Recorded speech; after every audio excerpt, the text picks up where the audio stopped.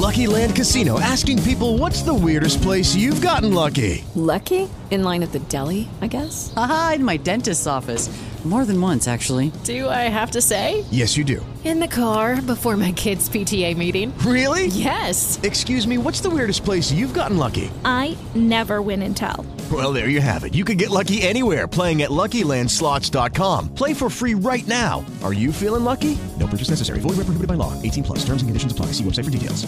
Whoa, rising in the rising sun. Hey guys, my name's Logan. Welcome back to the show. Today we're going to be talking about something actually kind of, I don't know, hard to catch. So I've noticed a number of times when looking through some of my old vocabulary lists that there are words that I just couldn't quite catch.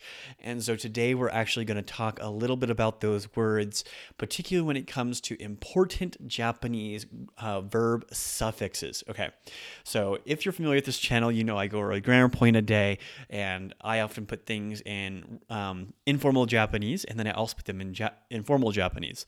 So for example, a verb like taberu becomes tabemasu, and I put them into verb bases. And these verb bases are 1 through 7, or 1 through 5, and then base 10, base ta.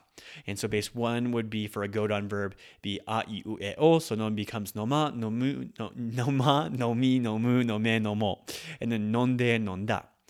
So I've changed these bases, and you can find them all available at my website, manga-sensei.com, under the bases tab under the 30-day challenge.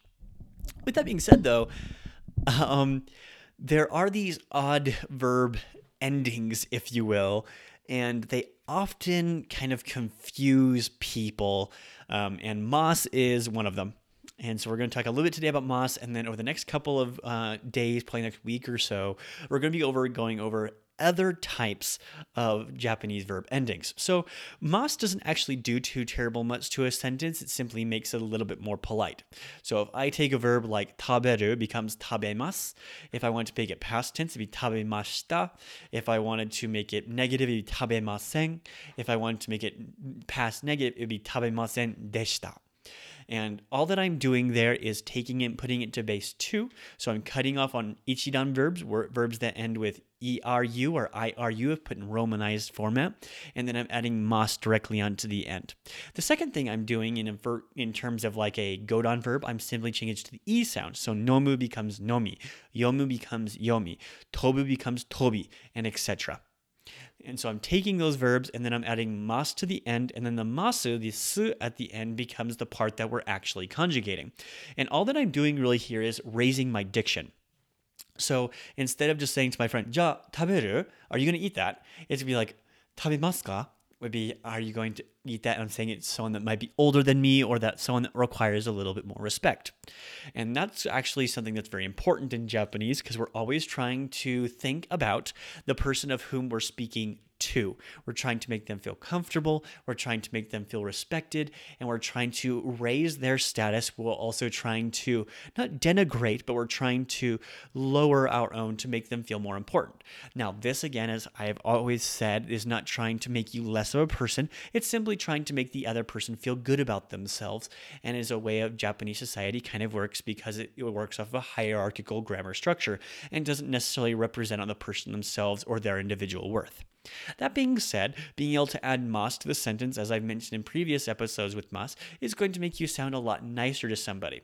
Also, it's going to be a differentiation between often how boys and girls speak.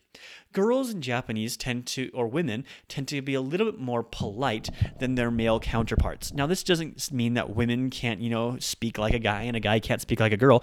In fact, the coolest guys actually speak more like women, which is actually kind of interesting.